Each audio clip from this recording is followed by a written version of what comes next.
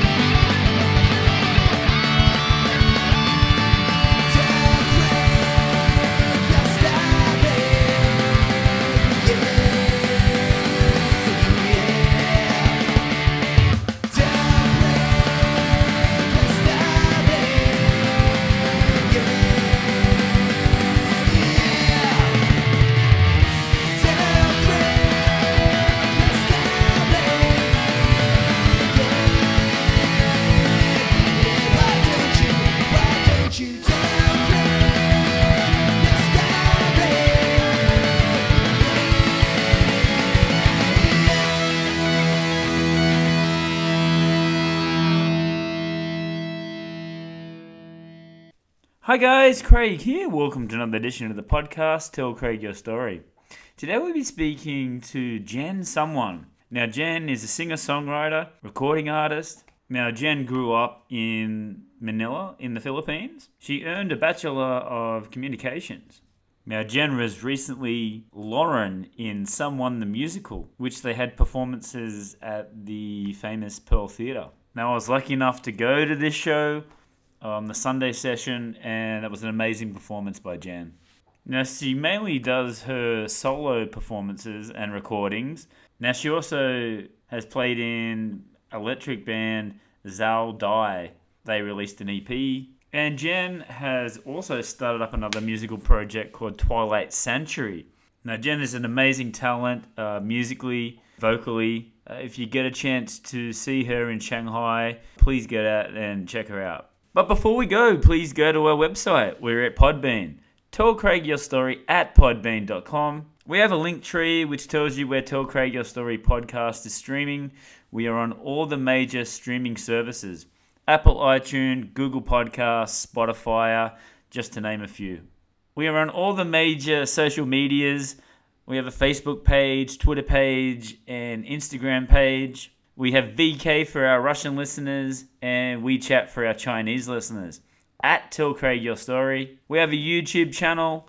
Make sure you're subscribing to get all the latest updates because I know some of you out there really enjoy watching the video. All right, here we go. This is my chat with Jen Someone on Tell Craig Your Story podcast.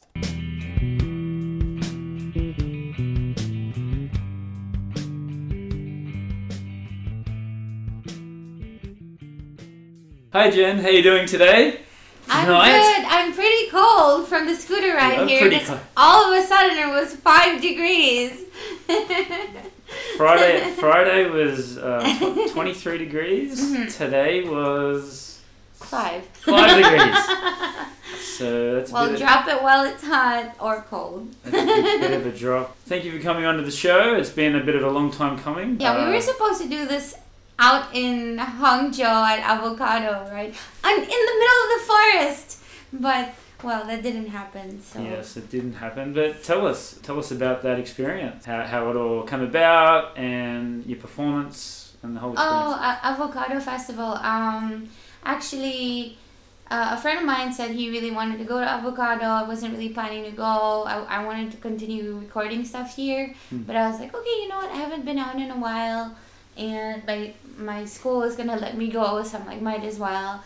And then I'm like, hey, wait, maybe they're still looking for a performer. So I reached out to a friend of mine who's one of the organizers, and he's like, yeah, we need him. Who is? Jimmy. Okay. Yeah. So what had happened was my other friend, Chad, Michael, I was like, hey, I'm going to this music fest. Do you want to play with me? You can get in for free. And he's like, really? Yeah. And so we went to this music festival out in Hangzhou, expecting it to be like a one-time thing, and now it's a new band called Twilight Sanctuary. And I'm really excited about it. I feel like I was like, where have you been all my life? You play the notes that fill in the spaces in my songs that I didn't know I needed. And so yeah, I guess Chad is the new musical love of my life. Yes. I have a few. I'm polymusical loverous, if that's a thing. Very talented musician. But yeah, tell us about the whole experience. You got the bus, you got the ride out there. Yeah, and the really tent. loud music. Yeah, tell us about and that was cool. And actually, right before we were gonna play, my other friend Gareth from Nautical Nonsense was like, "Hey, my drummer's gonna play for you," and I was like, "What? But we didn't practice. He's fine. He's a pro." And then so Jeff Seltzer shows up, and I'm like, I hope this doesn't, like crash and burn. It's like, kill it or crickets. Yeah. But he totally rocked it. He's a total pro. I mean, he's got like a master's in percussion, and like he doesn't just play drums. He plays all sorts of things. And it's just unfortunate he's stuck in Changzhou at the moment because of the COVID situation. He's like under house arrest. Like he can't even go on campus because of the 4 cases. But last I heard, they're gonna go back on to teaching on campus face to face on the 22nd. But for now, it's like twiddling their thumbs online. Right.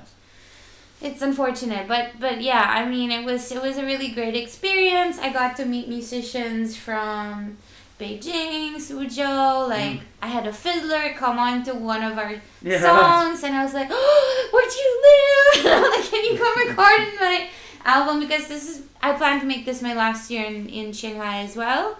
So I have like a whole bunch of things on my bucket list, and laying down tracks and recording is really a huge thing for me right now. I didn't really expect to do a lot of live shows, but I think if I do, it'll be mostly with Twilight Sanctuary. And otherwise, I will be a studio rat with my buddy Tyler from Flip House, if you guys know him. Of course. Yeah. So that's the latest happenings in my life, I think. Yeah. And the last time I actually saw you perform was Someone the Musical. Yes. And you played Lauren as well. It was amazing. Thank you. I can watching it and just seeing you perform and just thinking how long it would have taken you to get all that together. The songs, the composition, remembering lines. I mean, does that come easy for you, or is that... Actually, it was really funny because I know Ivan was on your show. Yeah. Actually, that's how I found out about your show, because Ivan was on your podcast. Yes. And I helped Ivan restart the Someone community after COVID, because most of his core team were locked out of China. Right. And I was jobless, and I was like, I need something to do while I'm looking for a job, and then we restarted that. So I was actually part of Someone the Musical when they did Hannah's story. And for Drew's story, like I was supposed to be part of that, but it was really too long, and then all of a sudden it became Lauren's story after. But I started my master's in education, so I left. Right. And somebody else was supposed to play Lauren, and I said, it's fine, you can use the song I wrote for Lauren. I support you. I just, need to change my priorities right now. And I was doing really well in my master's, but then I got to thinking, do I really want to do this for the rest of my life? Do I want to be a formal educator when I move to the States? And I'm like, no. I mean, I was doing really well in my program. I was lacking sleep, but I was doing well. So then I reorganized my plans. I said, I'm gonna just put out as much creative material as I can and apply for my master's in person in Boston to do digital media and programming, a digital media and programming master's course, which I'm applying for this week actually. Right. And so it provided me the opportunity to say yes when Ivan was like, well, the girl who was supposed to play Lauren, the government said she can't star in any English thing. Do you want to come back? And I'm like, well... And he's like, you have until noon tomorrow to decide. And I was like doing a summer camp. And I'm like, you know what? Nothing's going to change between now and noon tomorrow. Fuck it, let's do it. Yeah. And so I had to reintegrate. But I had been workshopping Lauren's character for almost a year. So I kind of knew who she was. And I also knew parts of it that were actually inspired by me. Like the Hey Dreamers part. That's like my WeChat group. Hey Dreamers, you know. But at the same time, you know, being with a new cast, having like new directors, it was definitely a lot of challenges that I didn't expect. I guess the biggest challenge was memorizing all the lines since I had the most of the lines. But my bestie, Mark, you might know him as well, like he's drummer. He was like my rock. And he, like some nights I'm like, I'm tired, are we gonna hang out? And he's like, we're writing lines. I'm like, okay. And he played actually all the other characters really well. So much so that I had him on video and people were like, why isn't he in the musical? You know, but Why wasn't he in the musical? Mark does, I mean, he can sing a bit, but he's more of a musician. Drummer. Yeah. I know. And makeup artist. Really talented makeup artist. Shout out to Mark! I love you! But yeah. And we actually recently did a live casting class at the Shanghai Vancouver Film School where we were able to make molds of our own faces. That's really cool. Yeah, so we're both like exploring different avenues, and we might be doing like model cards soon for like a photographer, so I'm excited. I feel like I'm in a really good place mentally and creatively to draw from, all things considered, because COVID was hard for everybody. But add into that losing everything and then your mom passing away. So that was really condolences. Rough. Thank you. As Reddick told me though, I don't know if you had Reddick on your show yet, but I bumped into him. I always serendipitously bump into him like a prophet on the street. And he's just like, your mom is now like on a higher vibration and you can like communicate with her on that. She's no longer like weighed down and tethered by the troubles of this world. And no matter what you do now, you can communicate with her that way. And I actually do feel connected to my mom.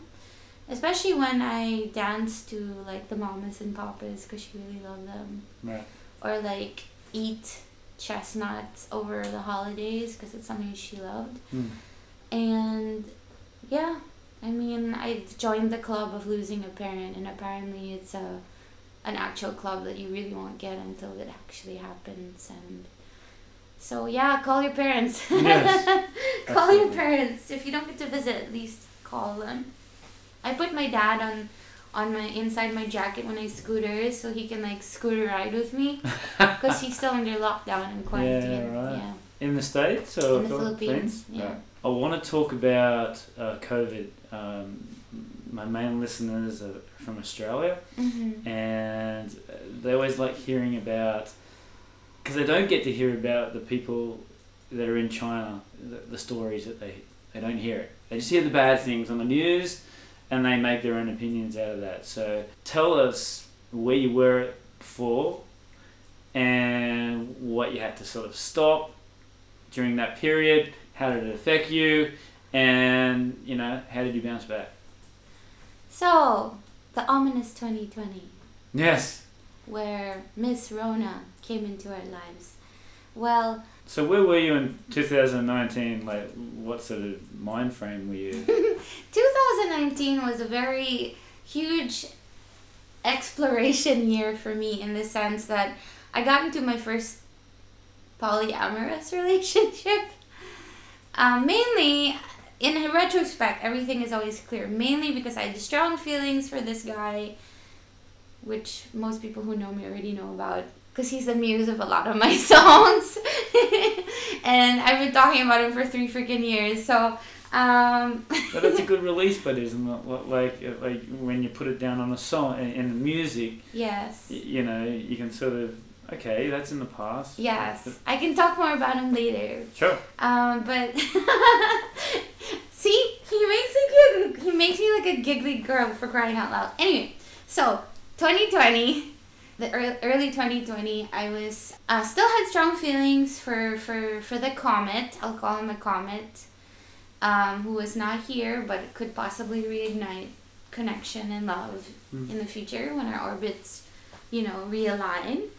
And I was dating somebody here who was studying his PhD in like divinity studies, reading Chinese ancient texts. He was Brown University scholar. So I remember when we first heard news about what was going on in Wuhan, we were like, that's so weird, that's so strange. But being in Shanghai, you feel kind of like, it's in Wuhan.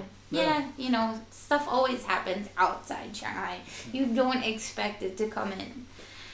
And then all of a sudden, I was actually in the middle of moving from like a center job where they didn't really care too much about what they were teaching kids. I did, but I don't think they were really taking it seriously, but I was earning a lot more than I used to, so I was just like, But then I interviewed with a drama academy, so I was in the middle of moving. So I was really excited about it. I mean, I was going to lose my weekends, but I figured if I loved what I did, then it didn't matter. Like, I was supposed to teach drama to children, put together productions, and I was going to be able to possibly work with one of my good friends who was part of the ones who organized Very Open Mic. Yeah, right. First, it was news that we couldn't go to work, and then there was news that things were on hold, and then we had to stay home. And I was honestly really anxious because in the old job, if I didn't work, I didn't get paid. It was like sort of part-time, full-time. But I think, Jen, that like the news that was coming through, even for me, like I didn't leave until the first week of February, back to Australia.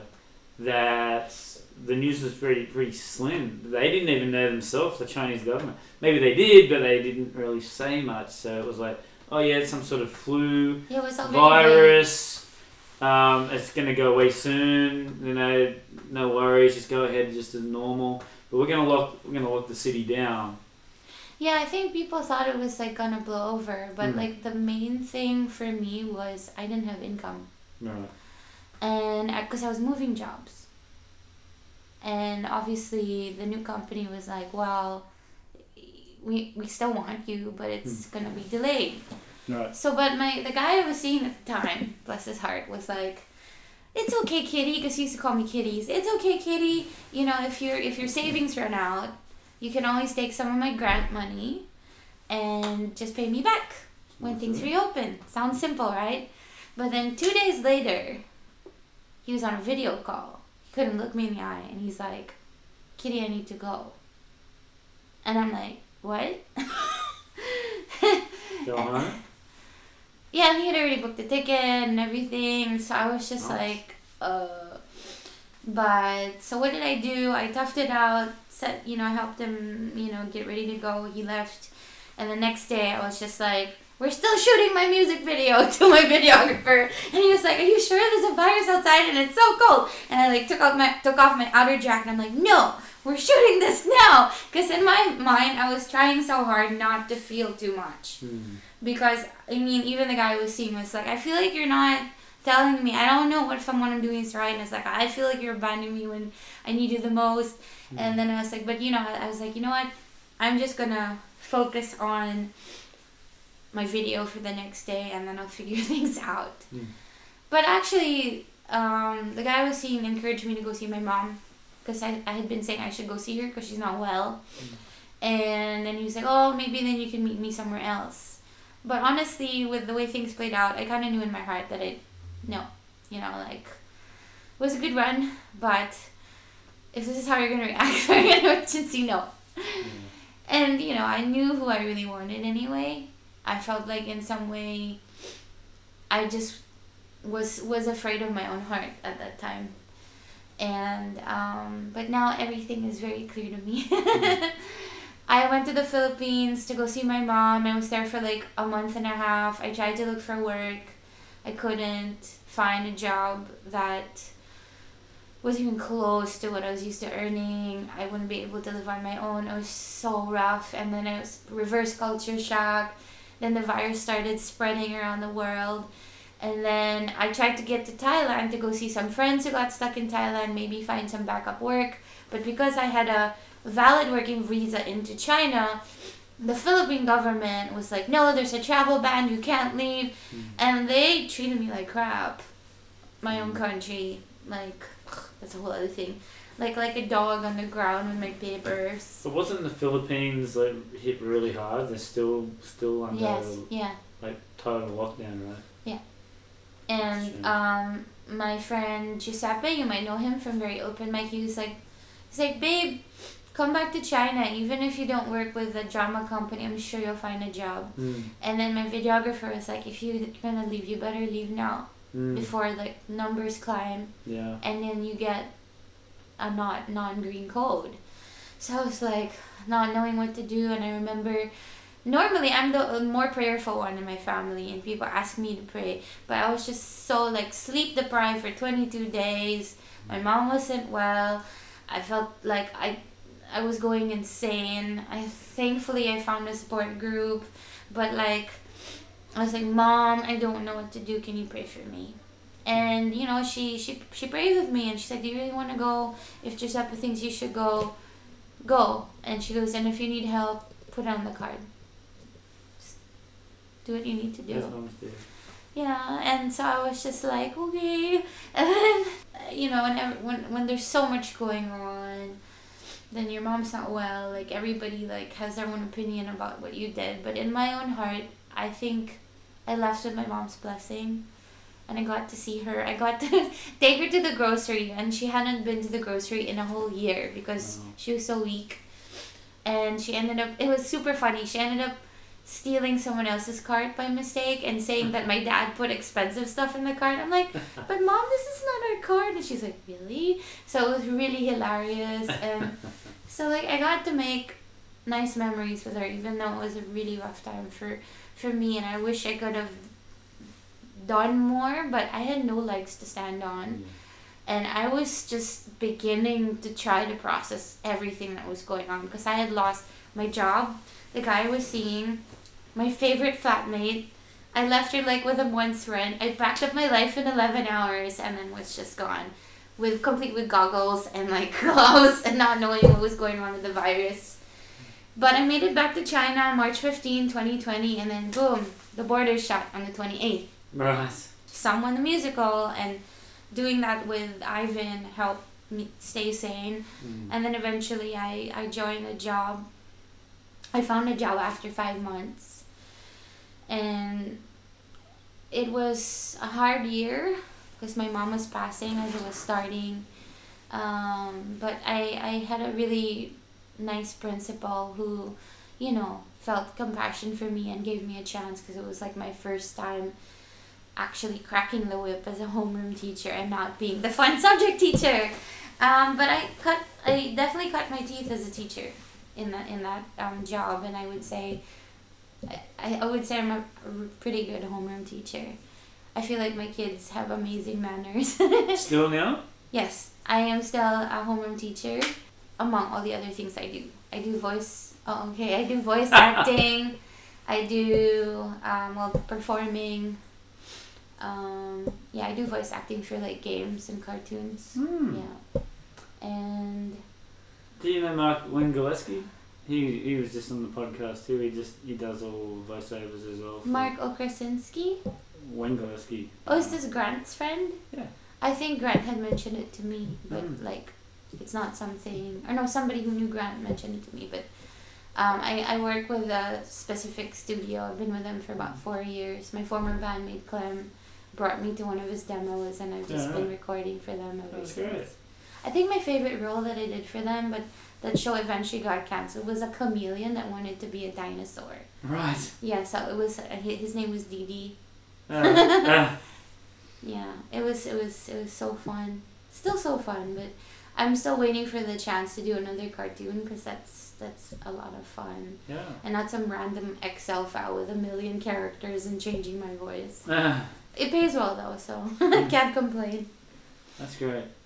And so there's always like a light at the end of the tunnel. So got a new job. Did you start your music back up then, or was it that like a slow process as well? Something the musical would have taken a lot of your time, right? I was I had written the 5th of May, like with Ivan before coronavirus happened, so I started working on that more. I never stopped writing songs. Yeah, that's what I was gonna ask. I always kept writing songs, and I eventually, because actually, my former boyfriend's roommate gave me a place to stay because I was homeless. But it was hard staying in my ex-boyfriend's room. So eventually I ended up moving in with Ivan. Right. And it just became a house of creativity and a safe place and camaraderie and teamwork. Tell us about you and Ivan then, like working with him, and he sounds like someone who's sort of like taking you under his wings, right? I guess we were able to take each other into each other's wings. Like it started out like we met because I saw someone post a song that they had done. It was Don't Hold Back, and Toto had posted it, and I was like, "What's this song?" She's like, "You have to meet Ivan." And then I met him, and I was like, "Oh my god!" Like songwriter, friend, and I guess we related in a lot of ways because like his mom is from the Philippines, but he grew up in England. Right.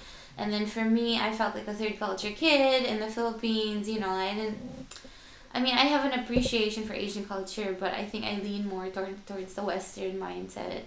Yeah, with Ivan, it was really nice to be able to live with Ivan for a time. I think we got along very well, and we were able to support each other as friends and as artists.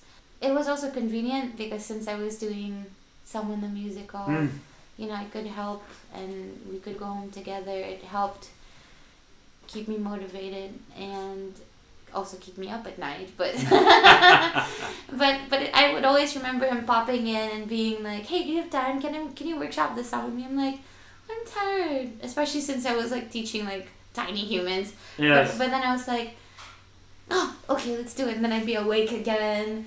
And I guess being with Ivan helped me rediscover my first love, which was theater. My sister took me to the theater when I was 6 years old, and that was the first time I was in a play. It was Godspell, which is funny because after my separation in 2016, I was casted into Godspell in Shanghai by Dreamweaver. That's great. I don't even know how Anne saw me or where she saw me, but I was like, and at first, since I was going through my separation, I was like, oh, no. And then after a few weeks of partying and getting drunk, I'm like, this is not me. I need something productive to do. And then I reached out to her and she said, oh, it was full. And then serendipity happened. They lost their soprano and I was there. And I was the existential atheist that all of a sudden became the first disciple. And I just felt like it was both like rediscovering who I was as an artist and rediscovering who I was as a person of faith. So it was very serendipitous, and that was the time they were cracking down left and right with foreign arts and James at the time was just like, this is the unstoppable show, and she made it happen. And yeah, we had 4 sold out shows, and actually your bandmate Josh, like he was my roommate at the time, and he's like, oh my god, you're like rehearsing all the time, like in my room, and the walls were very thin. But when he watched the show, he was like, okay, it was worth it. Yeah. So yeah, I mean, the thing is that I've always loved theater, like musical, like it's basically my 2 sisters. Ginger had Andrew Lloyd Webber playing in her room, and my Yeah. left side, my sister Dish had Radiohead, and Nice. like, so I love both the theater and the rock. So being part of Summer the Musical allowed me to do both, because I mean modern theater is like branched out more into rock music as well. Wow. Ivan was mainly inspired by Rent, and that's a musical that my sister introduced to me as well. So it was just serendipitous, and he's still one of my best friends, and I'm grateful he's in my life. That's great. We don't live together anymore, but you know, I mean physically, but creatively I think we will always intersect in doing workshops. And I told him for the next run, I don't think I can act or be as involved with rehearsals because I want to record and do Yeah. my stuff. But I said if you want to, you know, someone to do a guest composer, or if you want me to do a scene or whatever, something I can do on my own and just show up, because like I can't give that kind of time commitment anymore. Did I see that they're on to the next part? They're rehearsing for the next part? Or? They're doing workshops now and bringing people together, gathering interest to see who wants to be a part of Logan's story. So if you do want to be part of that, Josh! Not mentioning any names. Josh Pemberton. Yes, Josh, bro. Yeah, Josh used to live with me, so we miss you. Go do it. Do it. It might bring you back to life. Let's go back and go up to where you grew up. So I do believe you did grow up in Manila. Is that correct? Born in Manila? All right. So tell Thriller us. in Manila. Yeah. I was the thriller. No, I'm kidding.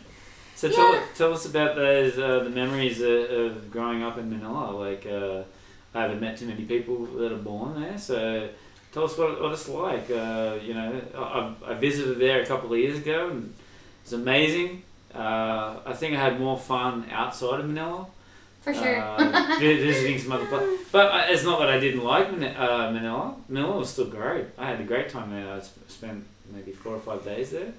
I mean, Manila's the place to be if you wanna if you grow up there and you wanna study, get a good education, business opportunities. But you know what? there are more beautiful places, Yeah. definitely in the Philippines. Exactly. But the one thing that I found, and maybe it was just where I went, the people were so nice to me. I just sir, thank you, sir, and like Respectful. very respectful and courteous, and That's why You- the BPOs hire them for customer service. you don't get that much in other countries, and I found that very surprising. But I accepted it. That was great. Tell us about it, and then tell us, were your mum and dad involved in the entertainment industry? Like, tell us growing up there. You know, what was it like? So, growing up in Manila, but feeling like a third culture kid and also being semi-sheltered was interesting.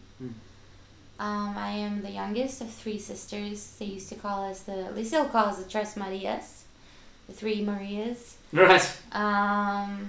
So is there going to be a play with that? No. But I came 8 years after my second sister Tish. Ginger came 11 years before me. Oh. And apparently there was like a prayer battle of like my dad wanting a son, and I still ended up coming out as well. But I think like he kind of got the best of both worlds, because my mom used to complain that I would walk like with a swagger. So I mean, I'm a tough girl. I mean, she always used to say that Filipino men would be intimidated by me. Right. So I think she kind of knew that I would either like date someone who was, you know, Filipino but grew up somewhere else, or a foreigner. Mm-hmm. So was This is gonna sound weird, but because I'm lighter skinned than a lot of Filipinos, so the lighter skinned Filipinos, I guess in some way understand white privilege, because there's a privilege of being English speaking or having whiter skin, but you're also a target for a lot of unfortunately like sexual harassment, and also just misconstrued ideas of like your social class. And so yeah, I have mixed feelings I mean, about where I grew up. I couldn't wait to leave, to be honest, because I was bullied from 3rd grade all the way up to high school. But apparently, all the rock stars have been bullied, so it's fine. No, but yeah, I grew up like in an all Catholic girls' school, and I grew up with some like politician kids, and because I spoke English, like I was extra, I guess, for them. I joined theater since I was in 3rd grade, but I noticed ever since then, like it became an issue. Why? Back then, I mean, like some people would say, "Oh, they're just insecure, they're jealous of you." But when you're a kid growing up, you feel insecure, and you're like, "What? Why?" Yeah. My one friend, eventually in university, who was there throughout my bullying stages, I think hit the nail on the head when she said, "I think it's because at a young age you were sure of who you were, and that threatened people. Yeah. So the only way they could come up with dealing with that is to tear you down." And it was sad because a lot of the people, like one-on-one, they were really nice to me, and they were pretty great. But like as a group, the herd mentality, groupthink, I think the worst part was having my best friend write a letter to me, like with a whole bunch of other people kicking me out of the group that I didn't even want to be a part of, and I only joined. That was 7th grade. I only joined because she did. She wanted to. Like I've always been content to have like that one best friend, and it's us against the world. Although now I have a lot of best friends, so I think being bullied made me more sensitive towards people. And it also pushed me towards digging deep into my faith, my craft, and it pushed me towards the internet. Because I look young, but I'm 38 years old, and I witnessed the advent of the internet. And when it opened up, I was like, oh, people I can talk to! And then, just all the art and the, just the exposure to music and possibilities, like putting my vocal on like some random thing and then being part of editor's pick on ccmixter.org and stuff. Like it was just like this whole world of possibilities opened up for me. Yeah. So I am so grateful for the internet. And tell us a bit about your parents. Like, were they in the entertainment industry? Like, were you listening to music at a very young age? Oh, I grew up like singing in the car. Right. My dad was not a Beatles guy. He was a Beach Boys guy. Beach Boys, Everly Brothers, and Elvis. And some pretty impressive singers there, vocals, yes. My mom is more of an introvert, although I used to do like boogie dancing with her, like at home. Bit of funk or? Bit of funk or? She liked the Mamas and Papas. But she was also a pretty good dancer, although she was more reserved than my dad. My dad was part of an all-male vocal group before there were boy bands. I don't think my dad would ever consider himself a boy band. Well, having Elvis and the Beach Boys, like if you're going to do covers of them, you'd want to be a good singer. Yeah, my dad... Harmonies. I'm trying to remember it. The name of their band was called the Looney Larks. Right.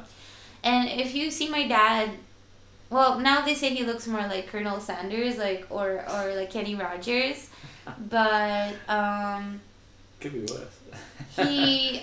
When he was younger, he looked like Tom Selleck. Yeah. Wow. He's got the stash and everything. And my mom and dad actually met in New York City.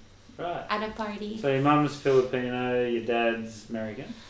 My dad grew up in American school, but in another city in the Philippines. But he's got strong German roots. And they actually thought he was American when he was a baby because he had blondish hair. And this is not so pleasant, but I'll say it anyway. There's like the Japanese soldiers tried to off him when he was a baby because of that. But his nanny was half Japanese, half Filipino. And he used to have like this picture of my great-great-grandfather named Herman Gruber. And I used to be like, who's this dude on the wall? And he'd just be like, oh, he's your great-great-grandfather. And he's the reason you're alive and I'm alive. So like they bowed to this photo and spared his life. Yeah, right. Although I think with the moving of houses, this picture like got lost. But it's kind of sad because that was a very historic picture. Thank you, Herman Gruber. And you're talking about your faith as well. So was that also like at a young age, or was that? Well, like my family, like I was born and baptized Catholic, but my family joined like a renewed Catholic group, and then later joined, I guess, a non-denominational sort of evangelical group. Was that tough for you? I mean, did you have like, was it a good upbringing being in like a Catholic family? Because I wasn't Catholic long. Yeah. I think it just got harder so I went to Sunday school, and I love Sunday school. Like, I just felt like it was very uplifting, and I loved the worship. I thought masses were boring. But because some of the people in my family were Catholic, some of them were not, so there would be some discussions. Right. And, you know, like there would be the joke about the born-agains or the burn-agains, or yes. and then there would be the closed Catholics, and I'm just like, why can't we all just get along? It's all the same. Yeah. You know, I mean, it's like, come on, it's all about Jesus for both of them, so I'm like, why? Praying to the same person. Yeah, and so when I went to university, I was very big on ecumenical kind of events. So I was actually able to get like an ecumenical event run in a Jesuit school, which is kind of unheard of. And I did an event more focused on purpose called like What's This Life For? So I was very active. I think I went a bit extreme in the sense that I was very sheltered. I think I lost a huge part of popular music as I got into like Christian contemporary music so much. But later on I got to, you know, be more exposed. And I think right now my faith is more about spirituality and a relationship of love and just being love to people. And I think if God is real, and then that's his job to like relate to people as he wants to, and vice versa. I just don't feel like I should hide it, but at the same time I don't feel like I should be stuffing it down people's throats, because I don't like that either. Yeah. Especially post-divorce, like feeling really judged by people in the faith, that was pretty rough. But then there were those who also surprised me, like my youth group members. Like, they're like, it's okay, God still has a plan. I'm like, wow. And I think growing up, there were some challenges at home, which I won't get into. But like, I think I always had this idea that I had to follow all these like Christian rules, or like, in order to not repeat the same mistakes that I saw. But then when I separated, I would have to say it's really interesting, because our separation was one of the most loving separations I could share. Like, I bought him his last meal because China, like, his last job, like, effed him over with his last salary.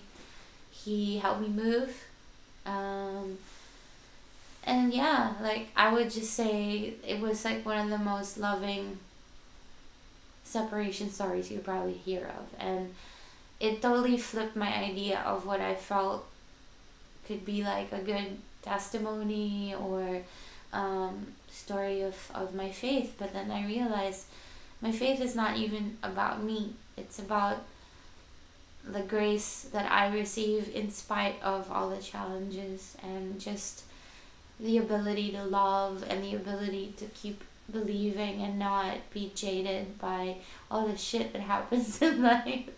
I mean, I would even go as far to say I'm grateful for what happened in coronavirus, even though it was really hard. I feel like a huge, deep work inside of myself, accepting myself, celebrating myself, appreciating art and Make gratitude and people. Yeah, for sure. Yeah. But doesn't kill you makes you stronger, as they say. There's a reason it's a cliche.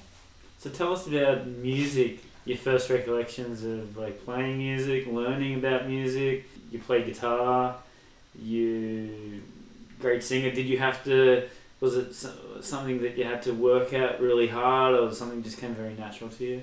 I was put on a table when I was 3 years old and asked to sing to my grandma. That's how it started. That's a good start. And then, you know, we would sing in the car Pimbambe, on our way to Pimbambe. So, like, I mean, there was a lot of musical exposure growing up. As I told you, that my dad with the oldies, Yes. my sister with Andrew Lloyd Webber, and my other sister with Radiohead. So I was surrounded by music. But when did you actually start sort of saying, okay, this is something that I want to do as well? Well, when I first went to a theater with my sister when I was 6 years old, I think I just got the theater bug. Yeah. And just the ability to like be someone else and feel larger than life. And yeah, there's just something about the stage. And were you doing like, when was like the first sort of stage performance? I was 6, 7, or 8. Wow. And I was the kid who died and rose again in Godspell, as I told you earlier.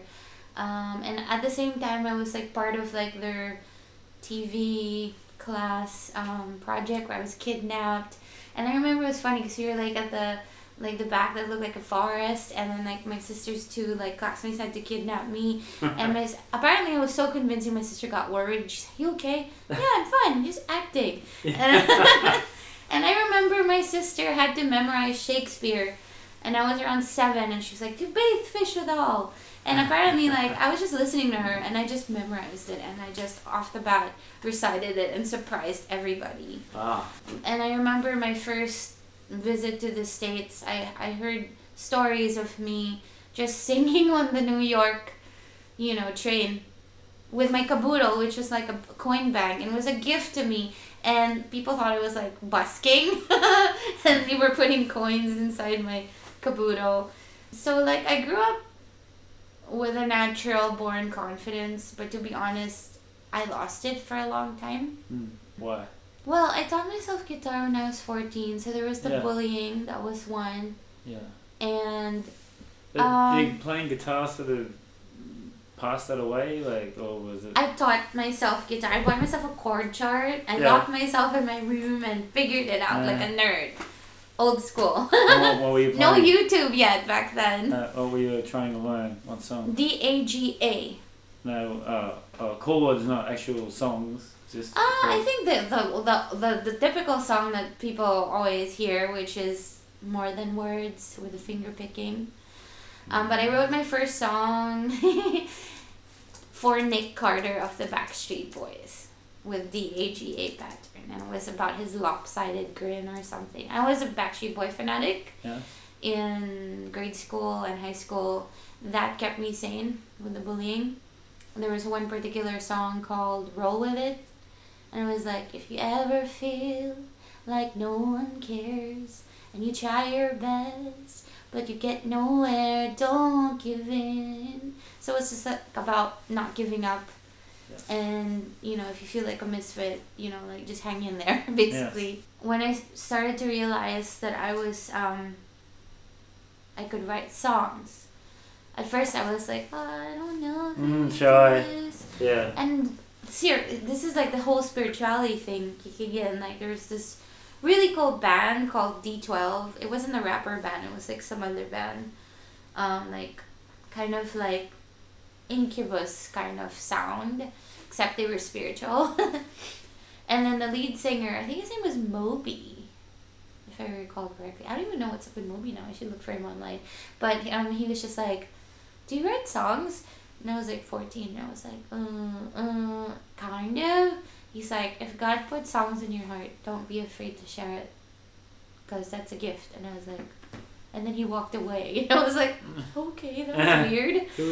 And then like random things would happen. Like apparently there was like a guy named the Heavenly Man who like started like house churches in China. And it was like a supernatural visitation that happened. I was interested in all these supernatural things. One guy who had worked with him came to our youth group and prophesied over me in Chinese. And I didn't even know I was going to end up in China, but like, so I was like, what is he saying to like Apple, the Chinese delegate from Guangzhou? And she said, oh, he said you're a Deborah. I'm like, okay, cool. She's a female judge. Nice. I thought, yeah, feminism. But then when I researched her, she was actually a songwriter. And I didn't know that because, I wasn't so deeply researching my Bible characters at the time. And I was really surprised. And then I found myself in China writing songs and all that jazz. So you never did any recordings in the Philippines? I did. Oh, you did? Yeah, right. And I credit it to my professor in university. Right. She made us write. Her name is Jennifer Santi. She's based in New York City now, and I hope to see her next year. She had a class called Creative Process. And I was in my second year in college, and she said, I want you to write a frustration paper. And you did communications, right? Yes. She's like, I want you to write a frustration paper. And I'm like, huh, what's that? And she's like, anything creative that you're frustrated with, write about it. So I thought it was a venting paper. So I was like, I wish I could break into the music industry. And I just went all out. Little did I know that our independent project for the semester was to face our frustration. So other people chose cooking, painting, and I wanted to break in the music industry. And I was like, how am I going to do that in a semester? I was like freaking out. She's like, just start somewhere, record a demo. And so what I did was, I had made a friend who was like a recovering alcoholic who was like, I don't know if I can perform without alcohol. I'm like, just count your guitar picks and you'll be fine. I don't know why I came up with that, but it worked. And so he worked for a music shop. His name was Bone. And I was like, hey, Bone, can you help me record a demo for my project? I don't have money, but I can buy you dinner every time. And so because he worked at the music shop, he had like access to the rehearsal room and he had access to equipment. So I would pay for the rehearsal room and then, through my allowance. And then that's how I recorded my first demo. Wow. And then after that, I got signed with a record deal with an independent studio called Last Minute Productions, and out of college. And I was excited, so I did part-time with Berlitz while I was doing that. But a whole bunch of stuff happened where like the owners of that indie record label left, and they left like teenage boys in charge of the project, and it was hard. And then right before I left for China, this charity really said, you have really great songs, and like this really talented producer said, I want to redo it. So he was reworking it, and then his laptop got stolen. And then so they were working on it, and then finally released it.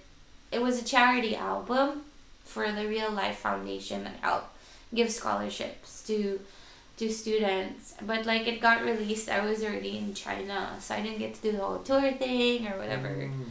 But I got to bring some of it to China and actually share it with people, different communities, and I was still able to help. But then I got sick for about 5 years. Like I had a hormone imbalance. I think it was to do with oral contraceptives, in my opinion. But then I had like no energy. I was sleeping 9 hours a night and waking up exhausted and still going to work with marketing in a school. So I like let it take the back burner. I was just ministering and stuff. And then later on, when I got better and my metabolism started kicking in again, when I got energy, I was like, I need to do everything. So I moved downtown with my partner at the time. I started doing spoken word poetry, started doing open mics, and it just started coming alive again. I want to get back to the Philippines. Yes. Why Shanghai? It's not on everybody's list to sort of, maybe it is for some people, but you've got a story to tell. If you come to Shanghai, there must be some sort of reasoning, or what was the motivation to come here? Well, my partner and I did a TOEFL course, and the choices for job placement were Korea and China. And we were praying about it, and at the time, he said, ooh, Korea has really cool gaming laptops. And then he goes, but there's something about China. And I was like, I know that I can't explain it either. I mean, if it were up to me, I would want to go to Japan, because like a lot of the clientele of Berlitz are Japanese, and I love Japanese food. But then it just happened so quickly. Like one thing I knew, like because I had stopped work and I was like helping him apply. and he did the interview for English First in Starbucks, and the next thing I knew, in 2 weeks he had an offer. And I was the first person on a spousal visa on an EF thing. Alright. Now, knowing what I know about salaries, I understand why. But coming from the Philippines to China, I mean, you don't really It's know. It was still a big leap Mm, in terms definitely. of salaries, so we made it work. We were thankful for Family Mart. Still thankful for Family Mart. But you know, when you're running low on cash, like, it's just like, yes, Family Mart. Although Yeah. Caesar has pretty good food too. That's how Shanghai opened up. And what was your first impressions of Shanghai and coming from the Philippines? It's Oh, it was amazing. I mean, like, definitely more than the Crouching Tiger, Hidden Dragon that Yeah. you see in, like, in the movies. Oh, I just loved the metro back then. Now I love my scooter more. And back then, our apartment wasn't available, so our first experience was actually staying with a Chinese family. right. She was like the secretary of like a pastor who worked here, and it was super funny because the wife had never like met foreigners. She was like from Chongqing, but the husband like worked for the Hyatt Hotel, so he was like a bit more experienced. Right. She's like, "What do I feed them for breakfast?" And he's like, "Just give them bread and milk." And literally she gave us a piece of bread and a carton of milk. Yeah, so it was either that or like her mom's like congee, like the rice porridge that tastes like baby food.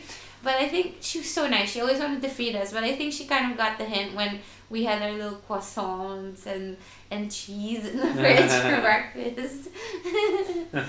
And then I would have arguments with like the wife, like she's like, "Stop feeding my husband cold drinks," and I'm like, "But I brought juice and I want to share." So innocent. Yeah. But then you said you started getting your name out there, going to open mics and whatnot. So was that the sort of motivation that you needed to start playing again, playing live? Yeah, I mean, definitely it started.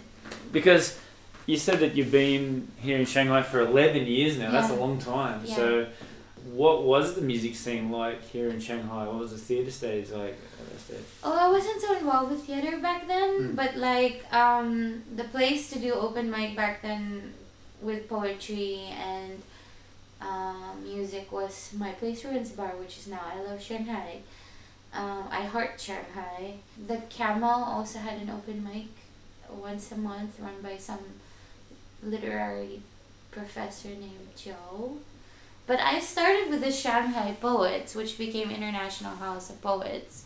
And eventually that's where I met Giuseppe, where we did the magazine. For me personally, the first place I performed my original stuff after I started getting better was with my friend Emily Ke, a really talented electric guitarist. She's now in Canada. It was for a Women's Day festival called Lady Fest. And it was in a place called Basement 6. Right. Where they used to have like these vinyl records and a lot of like underground like duck dancing, like very artsy Cool. kind of like things. I miss that place. It used to be it looked like a bomb shelter and it was like underneath Washington Park. It Right. does not exist anymore. So that's how I started. But my first like big performance was to support the Dragonburn community. It was like an art collective at the market, and that's where I met Clem de la Creme, who's one of my big influences and mentors in terms of performing. He's now back in the U.S. He went to study music in London for a bit, and now he's in the U.S. I'm starting to realise why you want to go to the US now. It's like, oh yeah, they were here, now they're in the US. She's in the US, he's in the US, you know. Yeah, and then of course there's my unicorn, but it's a whole other story. But like, I met Clem at the art collective, and I sang my song Wake Up Dreamer, and he sang a song called Ooh La La, which was his song, and it was about seizing the moment, and it was about if not now, then when. And so I was like, hey, I really liked your stuff. And he also sang like the spoken word chant interactive thing called Hungry, like being hungry for something more. And so I feel like our ethos as artists is like really connected, and then that's really spearheaded like my passion and motivation to like keep doing what I'm doing. Backtracking a bit, Jen someone started because I thought it wasn't safe to put my last name on the internet. So Mm-hmm. it became Jen Someone. Right. And then it started to have a deeper meaning when I realized all you need to be someone is to be yourself. And true to thine own self be true. I was going to ask this because I thought you might be like Madonna or something like that. Just, just No, I'm like the artist formerly known as Prince. That's it. Right. So this was before way before the musical then. Like I didn't know. Yeah, that was serendipitous actually. That's I was Jen Someone since I was in university. So did Ivan sort of say, "Can I steal that?" Or was that just No, coincidence? he already had a song called Someone. Right. Yeah, which is gonna be out in the Logan story. I will not be a spoiler. I will not sing it. You have to see the musical. Come on. But that was the first song he actually taught me from musical, but I didn't end up singing it. I did write Spotlight for Lauren though. Yeah. And I helped write Big City in some random clothing store that had a piano near Chair Club, that area. Yeah, going back to Clem, he was definitely a huge factor in my growth as an artist here in Shanghai, so I want to honor him by mentioning him here. Yeah. And we performed at the Pearl. The Pearl is special to me because it was supposed to be a experimental variety show where they wanted me to sing. And then I was like, okay, I want this to happen and the curtains to close and blah, blah, blah. And they're like, wait, aren't you just going to sing? Because, like when they want to put a musician there, it's like an intermission number. I'm like, but you called it an experimental laboratory, like variety show. So I want to experiment too because I'm not just a singer-songwriter. I'm a theater person, I'm an artist. So I wanted like the whole act to symbolize the meaning of the song. Yes. Which is Wake Up Dreamer. So I had like a microphone behind the curtain, a microphone in front of the curtain, and I kind of wanted it to be like me stepping out into my spotlight in my place. And then I planted Clem in the audience. So like when they think, okay, I'm about to end, and then all of a sudden like I break out into like a rhythmic muted pattern, and all of a sudden he starts coming up and he's like, Wake Up Dreamer, and he just starts rapping in the middle of this acoustic song. So it was so fun, so memorable. And I still remember Grant. I didn't know who he was. He was taking pictures and he goes, actually, I own this place. Yes. And he goes, keep writing songs. And it started there. And I never stopped. Did you know his background? Because I've also interviewed Grant on the back, and it's like... Whoa. No, I don't. Oh, listen to the podcast. It's amazing. Send me the link. He's just like... He's just like... So when did you sort of regularly start playing like live shows, live theatre? When was this? What sort of year are we looking at? 2015 or 14? 2015. 14 maybe. Why did it take so long? Was it just like other things to do, or I was sick. Yeah, and I didn't have the energy for it. And I was also very busy with ministry. How hard? Like, sorry to be personal, but how hard was that to be in like Shanghai? I mean, I can only go from my experiences with the medical here, and you can be very lucky, or it can be absolutely awful. Oh, it was a shit show. Yeah. Because like people just wanted to like eat your insurance and not really help you. So I decided to, when I saw a naturopath who was actually operating out of her home, I decided to start doing my own research and was able to rebalance my gut and in effect rebalance my hormones. Don't you think that's the best thing, like doing your own research and just like... I'm lucky I'm a nerd. And trying to get your own sort of opinion and making your own sort of evaluation. Definitely advocate for yourself as a patient. I also learned the benefits of chiropractic care. Yeah. Who was thanks to serendipitously ending up in a chiropractor's office when I had a peripheral nerve issue on my shoulder and I couldn't grip. So I ended up in Dr. Andrew May's office, and he was from Melbourne. Oh, come on. And he was like a big brother to me. And he was even talking to me about, because I talked to him about some of my issues growing up, and he talked about neuro-emotional release therapy, and how our body holds on to like trauma. So I think some of my health issues, aside from oral contraceptives, also probably had to do with challenges I had growing up. Which I know, I don't think my parents ever like intended to do, but everybody has their own thing that they're going through, and when there are things that you lack growing up, like part of the reason it took me so long to be more confident with music is I would have arguments about, I feel like God wants me to do music. How do you know that's not just you and it's God? And I know that it came from a place of trying to protect me from the industry. The sex, drugs, and rock and roll, which probably will end up in your life whether or not you're in music, PT dubs. But You don't have to be a musician to do that. No. You just need to be your own alcohol. But That's anyway, right. that's all the thing. But like, That's the whole cliche. Yeah. I wanted to be such a good kid. I took it to heart. I used to cry in my bathroom and ask God to take away my desire for music if it wasn't for me. And that's is heavy. messed up Yeah. to do that as a kid. Because now being like a homeroom teacher, it's like asking one of my kids to not be themselves. But as an artist, I think I've always taken so many things to the extreme, whether it was my spirituality, things my parents said, things people say.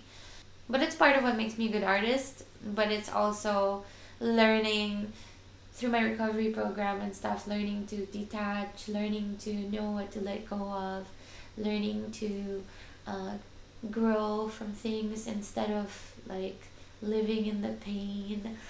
But yeah, I think one of the most beautiful things I learned from when I went to media school in Thailand for 8 weeks in 2015, after like I was sick and then I left. I finished my contract at the job. I just needed a break, and I went there. It was called Media Light, and Pastor Chuck, who Sono headed the program, he left ministry to go to film school because he felt like media was the way to be most effective to communicate like hope and life, because that's where people live in media.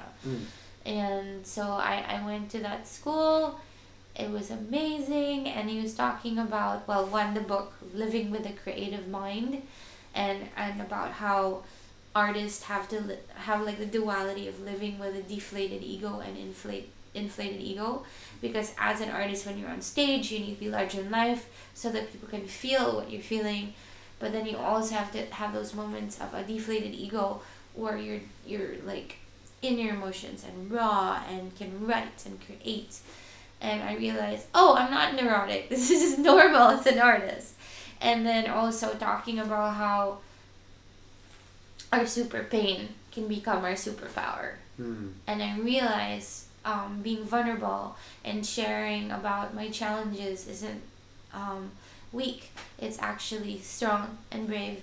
And it actually makes us more united as people instead of trying to put on a mask. And I think as an artist, that is probably my greatest strength. And to be honest, like, I'm not in this for the fame. If I get a bigger platform to share my music and my art, that's great because I can connect with more people. But I'm not in this to like get the so-and-so number of followers or, like, I just want my music to touch people. And I want it to help people the way it helped me, because as you said, it's cathartic and it's what kept me sane. Yes. And it's I actually want to get a new tattoo. I only have one, which is Wake Up Dreamer, which is a song I wrote to myself to not die to my dreams. But a new tattoo, I'm still thinking it's gonna be a butterfly, but there's gonna be new words on it, which is I am the music and the music is me, because it's not what I do, it's who I am. So That's great motivation. yeah. I want to talk more about Someone the Musical. Okay. And tell us what the whole process of that. I think I rejoined 3 months before the show. So we had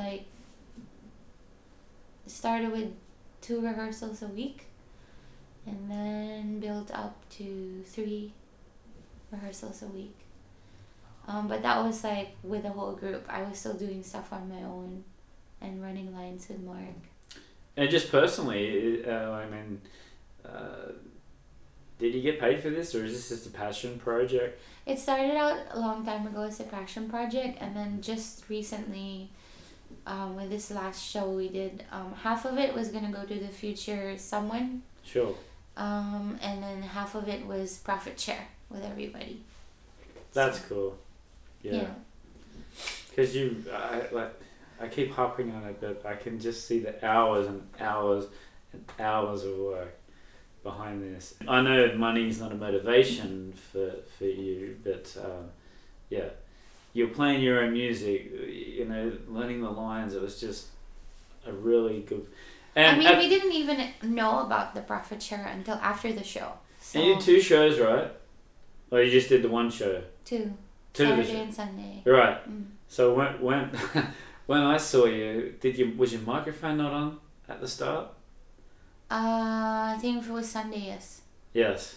Yeah, right. I thought it was flipped on and it wasn't. Yeah, right. But your voice was loud enough to hear it. I'm going, is the microphone?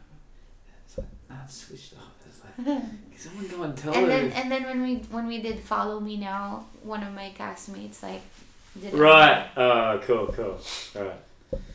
That was amazing, and I really recommend people go to the next one as well if you didn't see it this time. Yeah, it was a really good performance. And for your music now, you're talking about your band Twilight Sanctuary. Yes. But Twilight Sanctuary is not also... I also saw a picture on your Facebook saying Sound Heal. Sound Heals. Oh, I recently did a mall show for a friend's company that booked artists at a mall called One East. It's a pretty new mall near the Bund. And they had a whole bunch of artists from all over the world, Tyler included, played for them. Tyler's everywhere. He's just like the man, isn't he? They needed another artist because at first I was supposed to do 5 shows, and then the client changed the time, to the middle of the day, and I couldn't do that because I have a day job. So I was like, why don't you ask Tyler? I know that he can during the day, so that happened. So I played 2 solo shows, and then just yesterday, Chad and I did a 30-minute mall show. It's been a while since I've done a mall show, so it was really took me back. So before I forget, with your solo show, did you play that first song that you wrote in the Philippines? No. Why not? I don't remember it. Oh, okay. And I just have so much new material that I wanted to play. So I played the uke and I played the guitar. Come on. And just all originals. So I was happy to do it. Yeah. But I'm really excited. I didn't get to talk about my electro organic band. Oh, I've written it down here. So, Jiao Dai. Yeah, tell us about this. I see a video of a guy, a DJ, and a violinist. Tell us about this. How did it all come about? So Jiao Dai began as Clem de la Creme, Lev Zepp, and Jen Someone. And it was, again, a Women's Day concert called Ladyfest Summer Concert Series. Yeah. And I said, I don't want to be all girl power kind of feminist show. I said, for me, feminism is about equality and gaining mutual respect from, my male counterparts. And Clem, as you know, has been one of those male friends. He's my homeboy who's really shown me mutual respect as a female artist, and Lev as well. And so I'm like, hey guys, you want to do, it always happens to me, I'm like, you want to do a collaboration? And then so we had a collaboration. First it was Lev and I was just going to his house, recording on his Zoom, and then writing some stuff for the music he produced. And then later on we had this collaboration, and everyone was like, oh my god, what's the name of your band? You guys rock. And we got interviewed by some media thing that we lost the footage of. And then for a long time it was just JCL because we had no idea what to call ourselves. And then eventually we played a lot at the beer fests at Beer Nanza out in Okura Garden, and we got people to like dance. And then like we shot the music video through, I edited the music video, but like two of our friends were doing footage like during rehearsals, during performances at Union Town for Lady Fest as well. And that's how we did Snakebite. But it took 2 freaking years to finish the EP.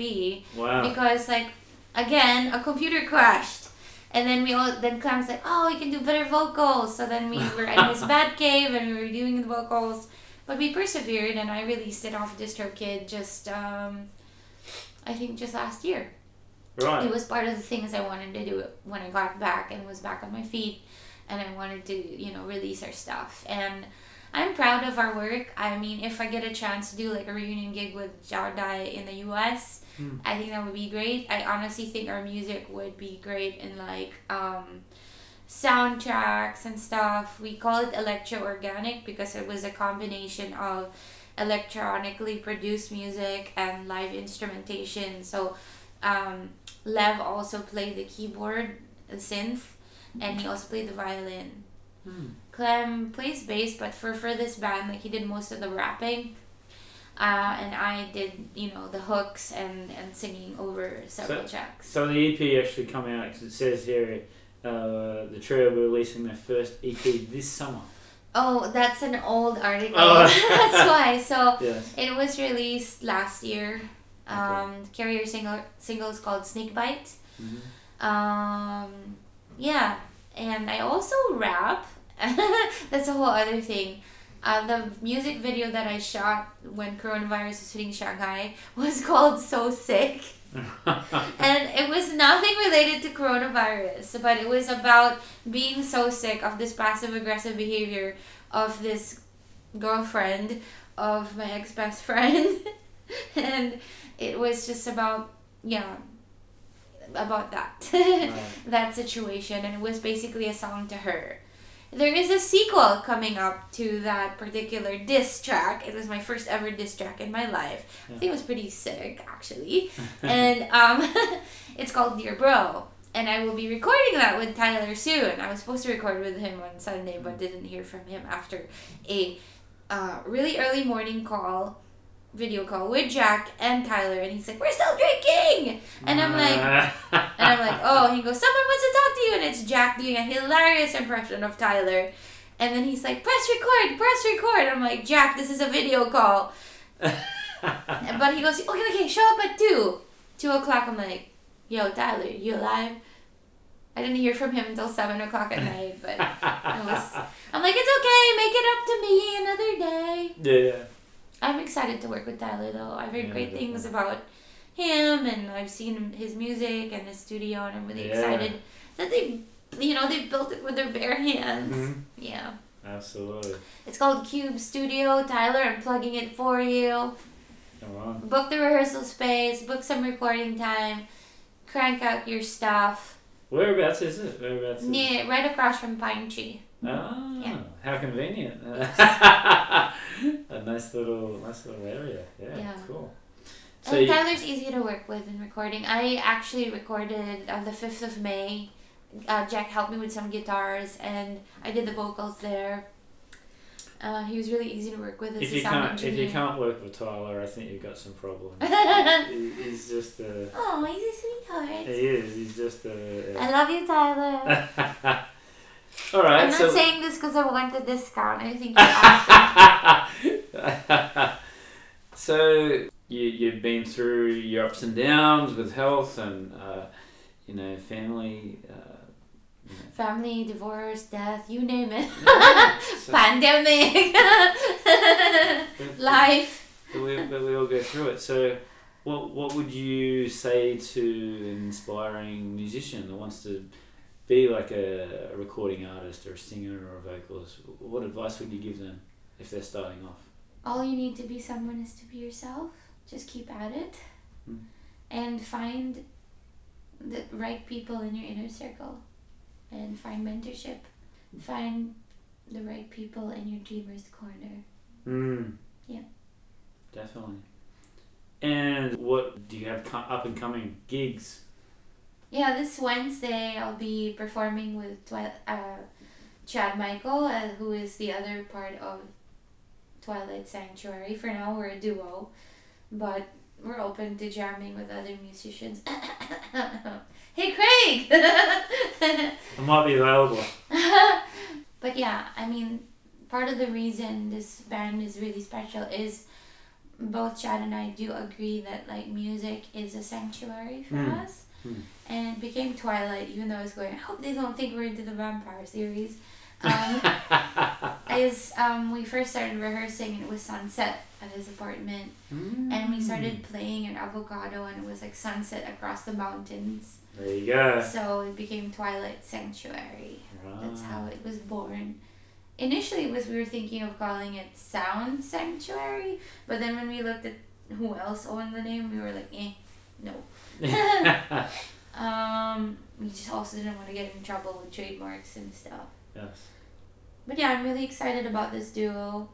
I'm also really excited to finish recording the 5th of May, which is a very special track for me. It was inspired by my comet, and Ivan also helped arrange it. So all these code names for you. Only for him. And I can't stop giggling when I talk about it. Oh my god. Anyway, yeah, the 5th of May is a very special song. It's an anthem of hope.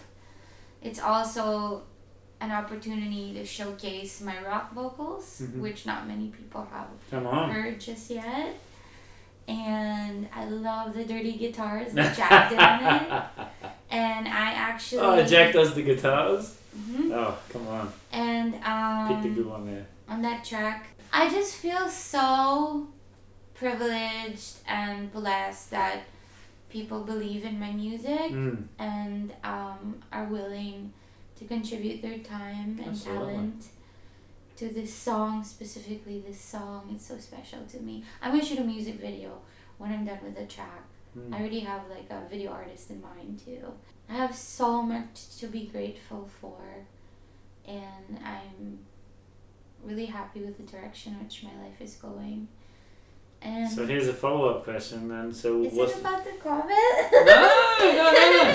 Well, what's the plans for the future then? I'm planning to move to Boston. So what Boston. What about all your musical, here? It's gonna be a shame to leave this all behind, right? Oh, I'm never leaving music behind.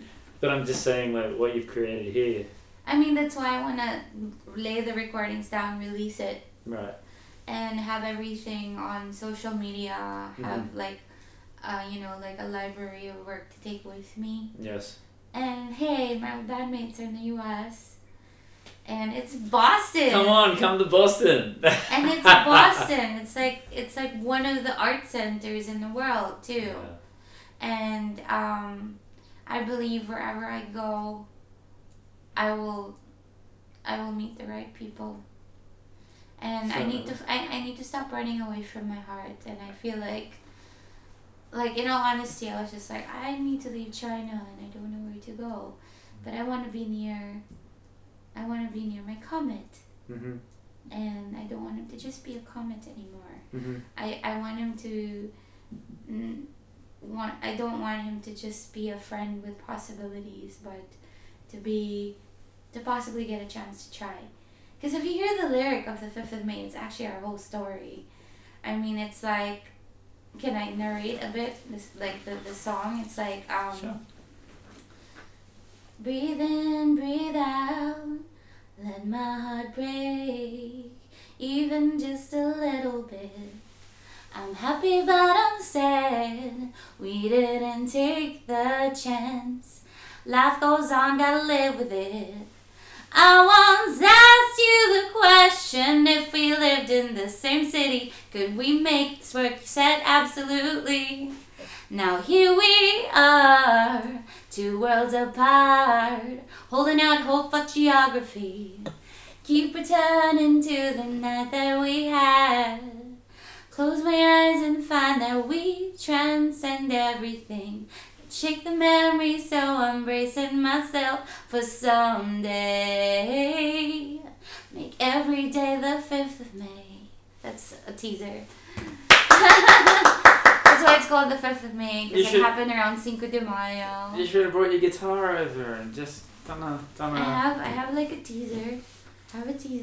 Well, maybe we could put like the audio, a teaser at the start of the podcast, like we do with all the other bands that come, musicians that come in. Ooh, off the 5th of May. Yeah. Oh, when is it due to be released? When it's done. Maybe we could do like a teaser at the start. I reckon with Jack's Dirty Guitars.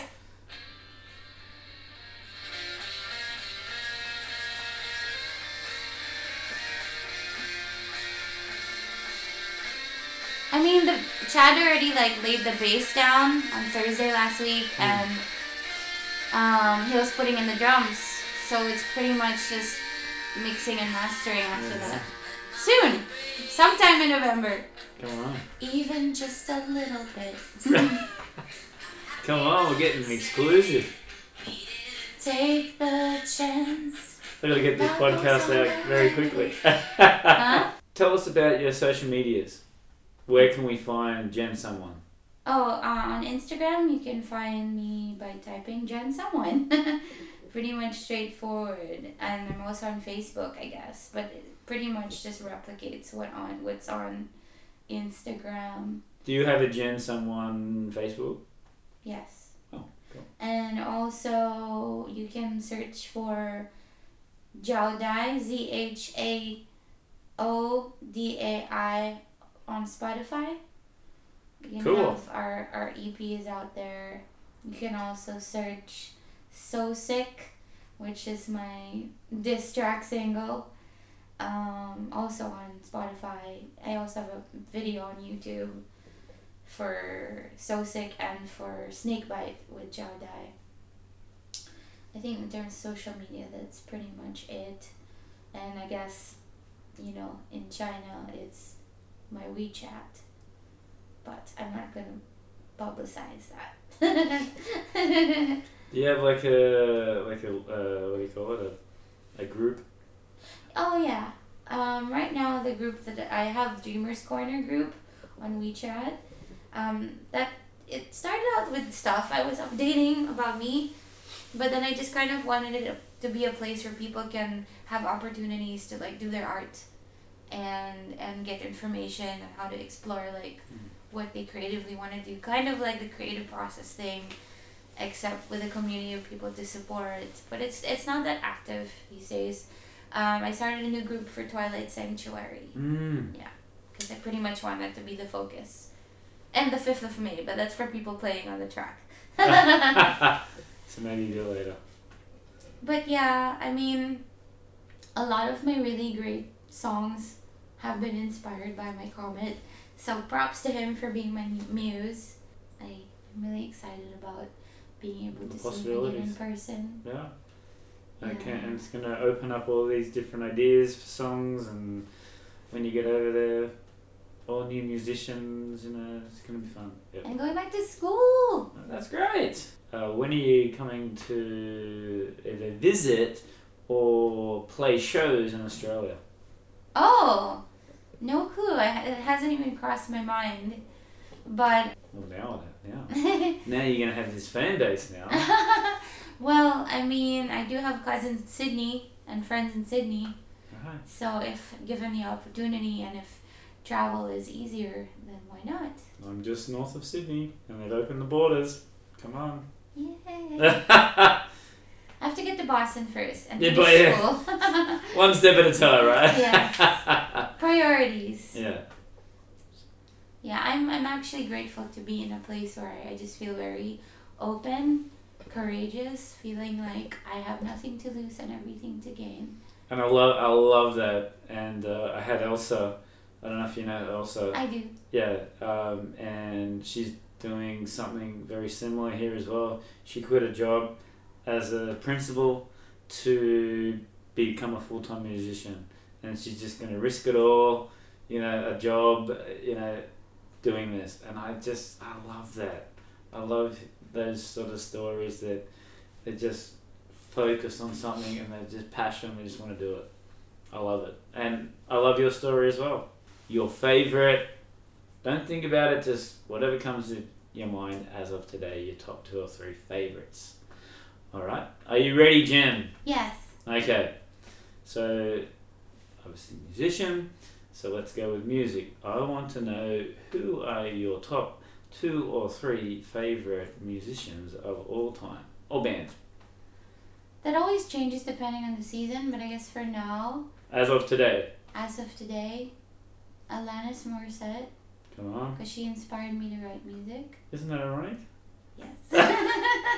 Boom. It's like rain. And it's a toss-up for the second one. Clem de la Creme, because he's my friend and mentor.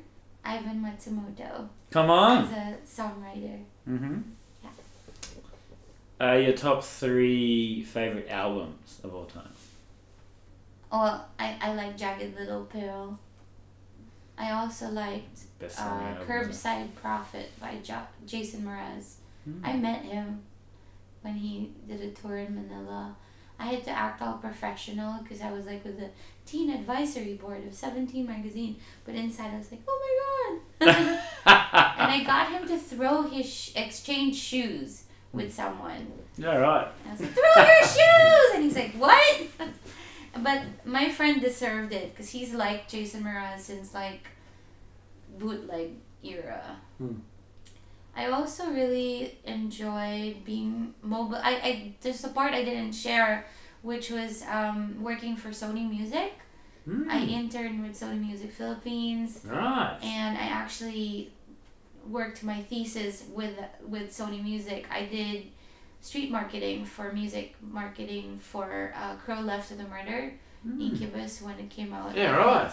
In the Philippines, and I think it was pretty effective.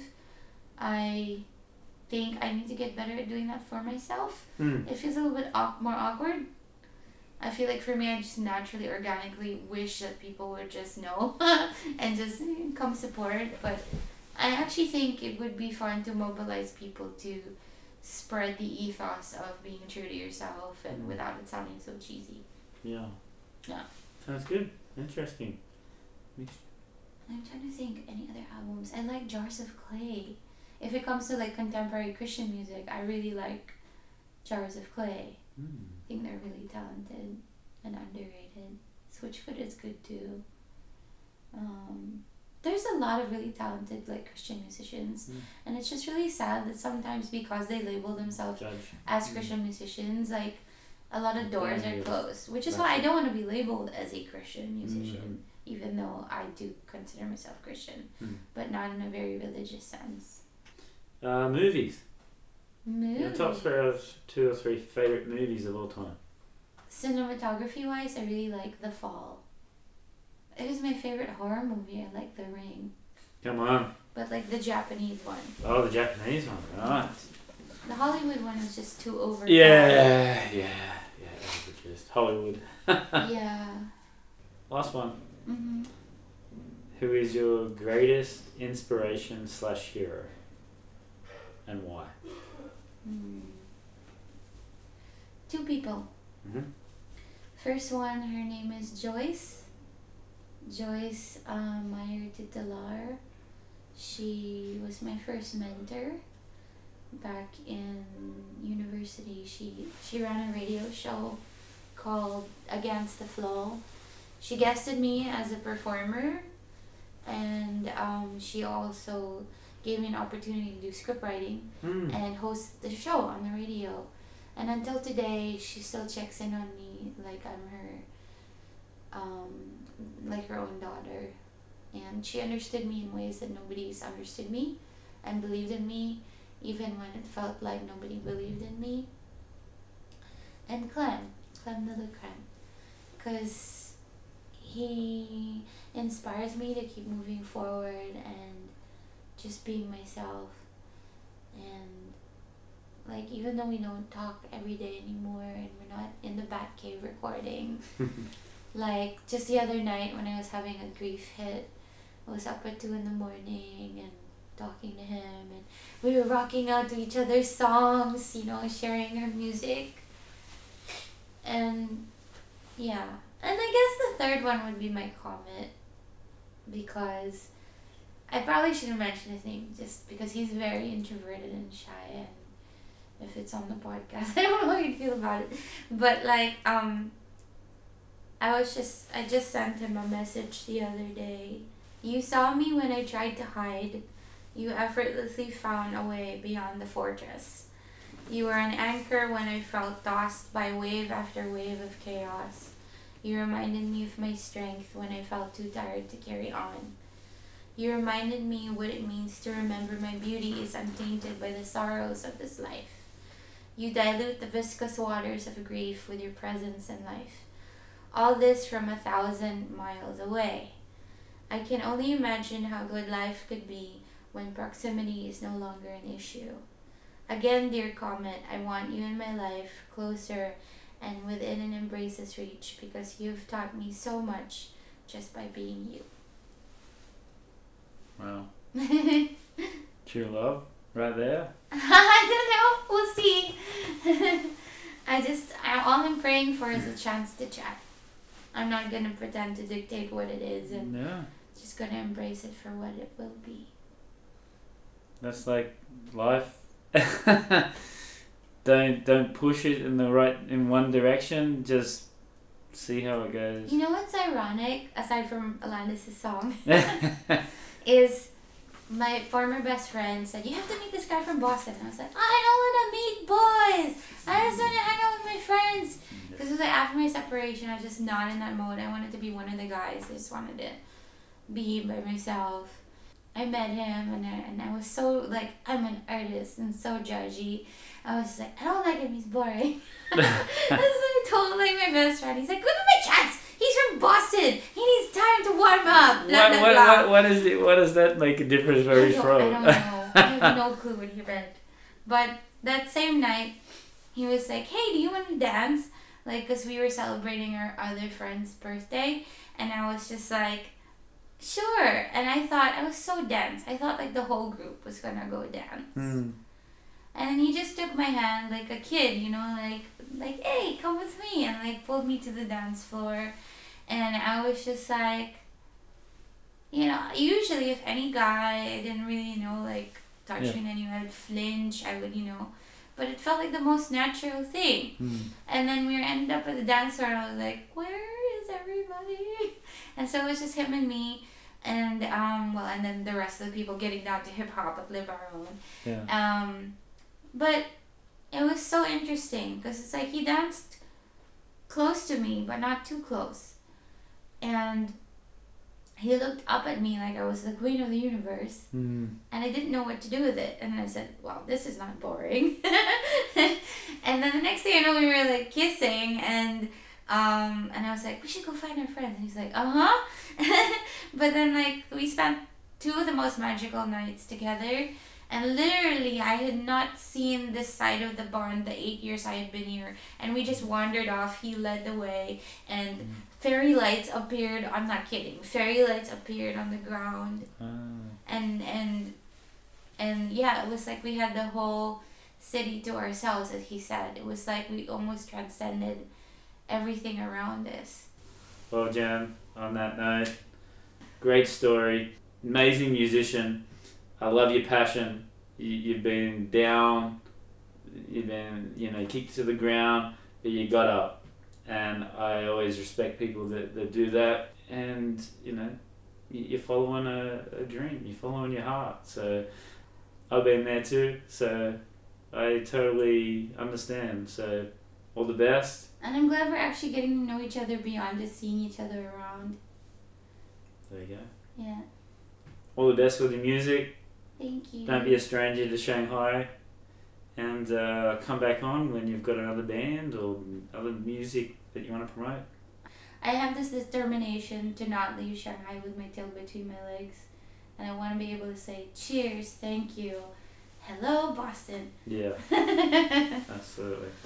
Thank you, Jen. Hi, I'm Tony Fair, founder of Victorian Grooming Company. Is your beard feeling dry or the skin underneath itchy? Maybe you'd rather soften and tame your beard instead. Our classic collection of beard oils, balms, and soaps will leave your beard looking, feeling, and smelling amazing.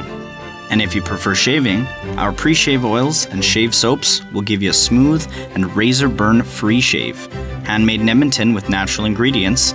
Visit VictorianGrooming.com.